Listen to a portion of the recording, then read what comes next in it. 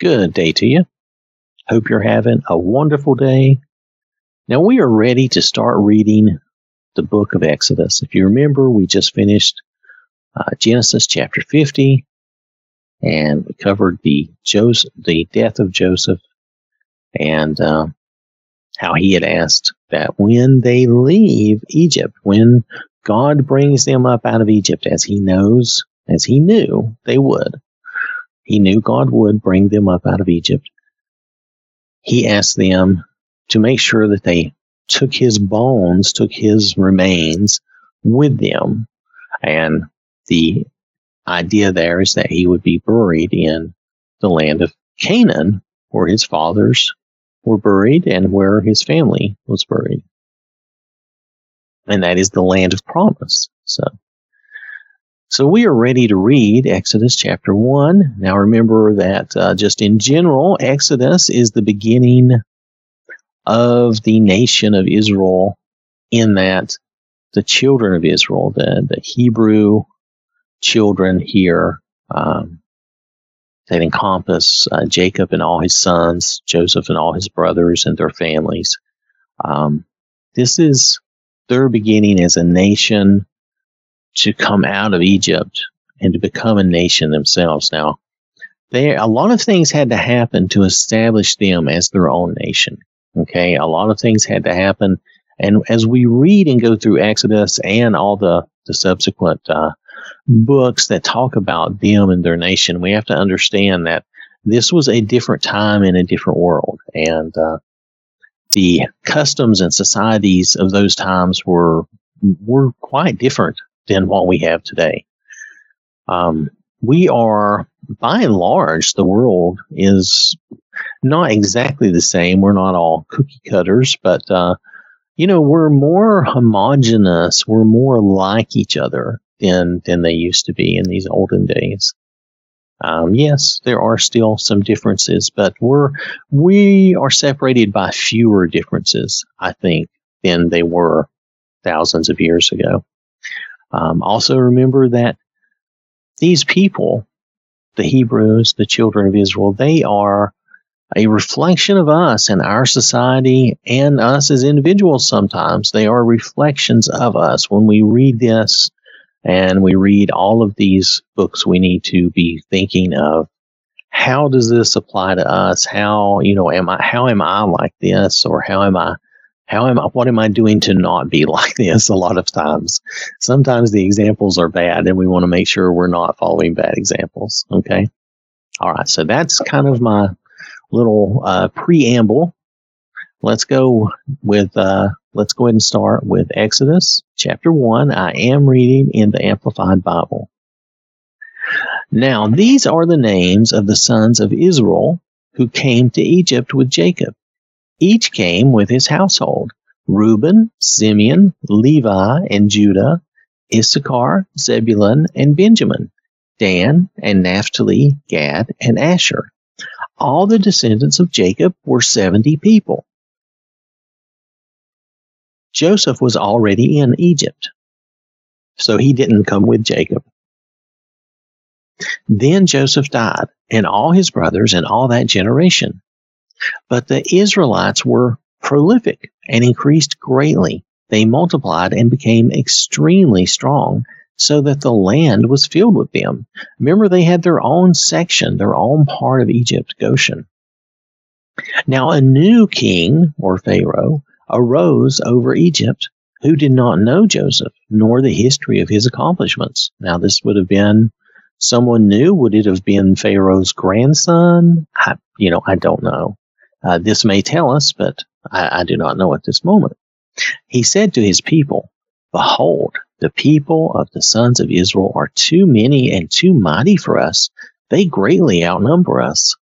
Come, let us deal shrewdly with them, so that they will not multiply, and in the event of war, join our enemies and fight against us and escape from the land."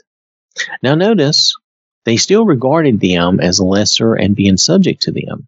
They don't want them to fight against us and escape from the land. So they're still being treated as slaves. Now, I know that some people will say that's not true and da da da da, but I'm going by the Bible, and that's what I'm going to go by. That's what I'm going to believe. Okay. This has come down from a long time, and I believe that this is fairly accurate. I believe it is correct. When I say fairly accurate, I guess for me, I believe it is accurate. I believe it's correct. That they are there as servants. They are there doing things that the Egyptians did not want to deal with and did not want to do, such as shepherding and taking care of flocks and who knows what else. I don't want to speculate at this moment. Let's continue on. So they set taskmasters over them to oppress them with hard labor. And the sons of Israel built Pithom and Ramses as storage cities for Pharaoh. But the more the Egyptians oppressed them, the more they multiplied and expanded, so that the Egyptians dreaded and were exasperated by the Israelites. And the Egyptians made the Israelites serve rigorously, forcing them into severe slavery. They made their lives bitter with hard labor in mortar, brick, and all kinds of field work. All their labor was harsh and severe. The problem is, and if you think about this, when you make things really hard on someone and you make it really tough on them, okay, God made us. I don't care what anybody else says. God made us to adapt and overcome our circumstances. Okay, that's what people see and think is evolution anyway. It's adaptation, and He made us to be the best, the smartest. So we're the best at adapting and overcoming these situations. And these people, they're trying to be cruel to them, I guess, and be hard on them. And it's just making them stronger. What don't kill you makes you stronger. And I hate to say it like that, but it's true. They're just making them stronger. They're making them tougher. They're making them a hardier, tougher people. So it's kind of crazy to think about, but that's what happens. When you make things really difficult on someone, the people that come through that and survive that, they're going to be harder, tougher people, stronger. Then the king of Egypt said to the Hebrew midwives, one of whom was named Shiphrah, which means beauty, it seems like, because they say in parentheses beauty, and the other named Puah, splendor. When you act as midwives to the Hebrew women and see them on the birth stool, if it is a son, you shall kill him. But if it is a daughter, she shall live.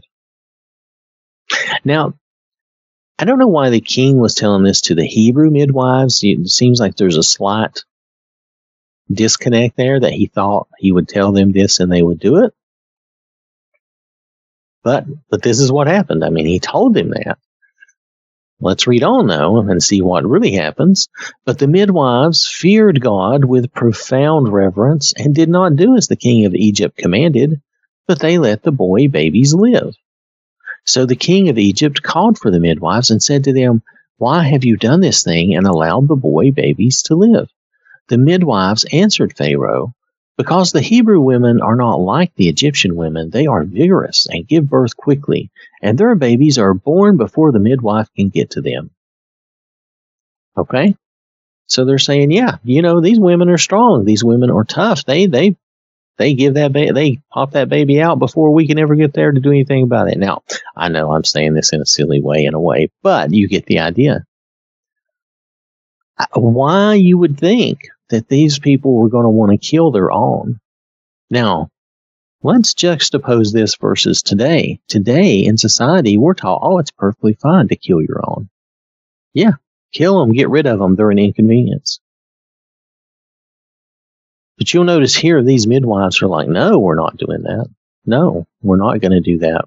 And they took a chance, and they said, look. And now, we don't know for sure, but I'm pretty sure that they're lying. Okay, I'm just going to say this. The midwives answered and said, because they're vigorous, they give birth before the midwives get there. Okay. Well, they're only lying to save other lives. Okay, so this is like an extreme example of when, not being honest is okay, because you're not being honest to protect the lives of others. When an evil person is wanting to kill someone and you lie to them so that they are not capable to kill that person, that is one of the rare times that you are actually doing something good by being deceitful. And these are things that you have to judge in life that are difficult to judge. Okay. Now, could there be some truth to what they say? Maybe some of them do give birth before they get there. But from the way this is told to us, I believe that these midwives are really basically, lying. And notice the next verses. So God was good to the midwives, and the people of Israel multiplied and became very strong. And because the midwives feared God with profound reverence, he established families and households for them. Then Pharaoh commanded all his people, saying, every son who is born to the Hebrews must be thrown into the Nile, but every daughter you shall keep. So Pharaoh is trying to find a way to make it so that the sons will die. Now, he's commanding this of all his people, every son who is born to the Hebrews. So he's telling everybody, but really, who's this command for? It's just for the Hebrews. And you can only keep your daughters because, as we know, this was male-dominated society, and that daughters really did not have power. And a lot of times, now let's be frank and honest, a lot of times in these days, women were considered property. Okay, a lot of times. Not by everybody, not all the time, but a lot of times. Okay, they were not considered the same as men. A lot of times they were considered property. Now, I'm not saying that to be mean or cruel. We have to face up to historical facts. Okay, that doesn't mean that's the way we look at it now, and that doesn't mean that we're that way now. Now, some people will tell you because it was that way hundreds or thousands of years ago that you're still that way, but that's just not true. That's not true. We were not raised in those times, and we don't think and believe those things. So that's ignoring the progress that we've made through all the centuries, and we can't ignore that. Nonetheless, it's very interesting here that Pharaoh thought he could just tell people to kill their sons, and they would do it. Now, maybe they were, accustomed to that type of obedience to Pharaoh, but I can't imagine that a lot of people were actually going to do this. Oh, I'm just going to throw my baby in the Nile and let it drown or die. And actually, some babies can actually swim even when they're even young. Now, would they be able to? I don't know, but would this have drowned and killed every son? Maybe not. I'm sure it would have killed most of them. But nonetheless, it's just something to think about. But you'll notice that they valued their children. They valued their babies. They didn't just throw their children away. They didn't just, kill them and get rid of them. They were valuable. They meant something. It was important to them. But that is Exodus chapter 1. At this point, they have forgotten Joseph and the people of Israel. They have really just been treating them as servants and slaves, and they're just making things worse and harder on them, not realizing that they're actually making them a stronger, hardier people in a way. Had they treated them properly, and maybe even, we know later that they have a hard time letting go of them. And I think the reason they have such a hard time letting go of them is that they are their servants, and they are a large part of their population. So, and it's a big deal to them. Something to just consider and think about. All right. And then we'll see as we go through what all kinds of craziness that they go through. We already know all of that if you've read it, but still, it's good to look at these things fresh and look at them again. Thank you for listening. Hope you have a wonderful day. May God bless you and keep you safe. And remember, God loves you.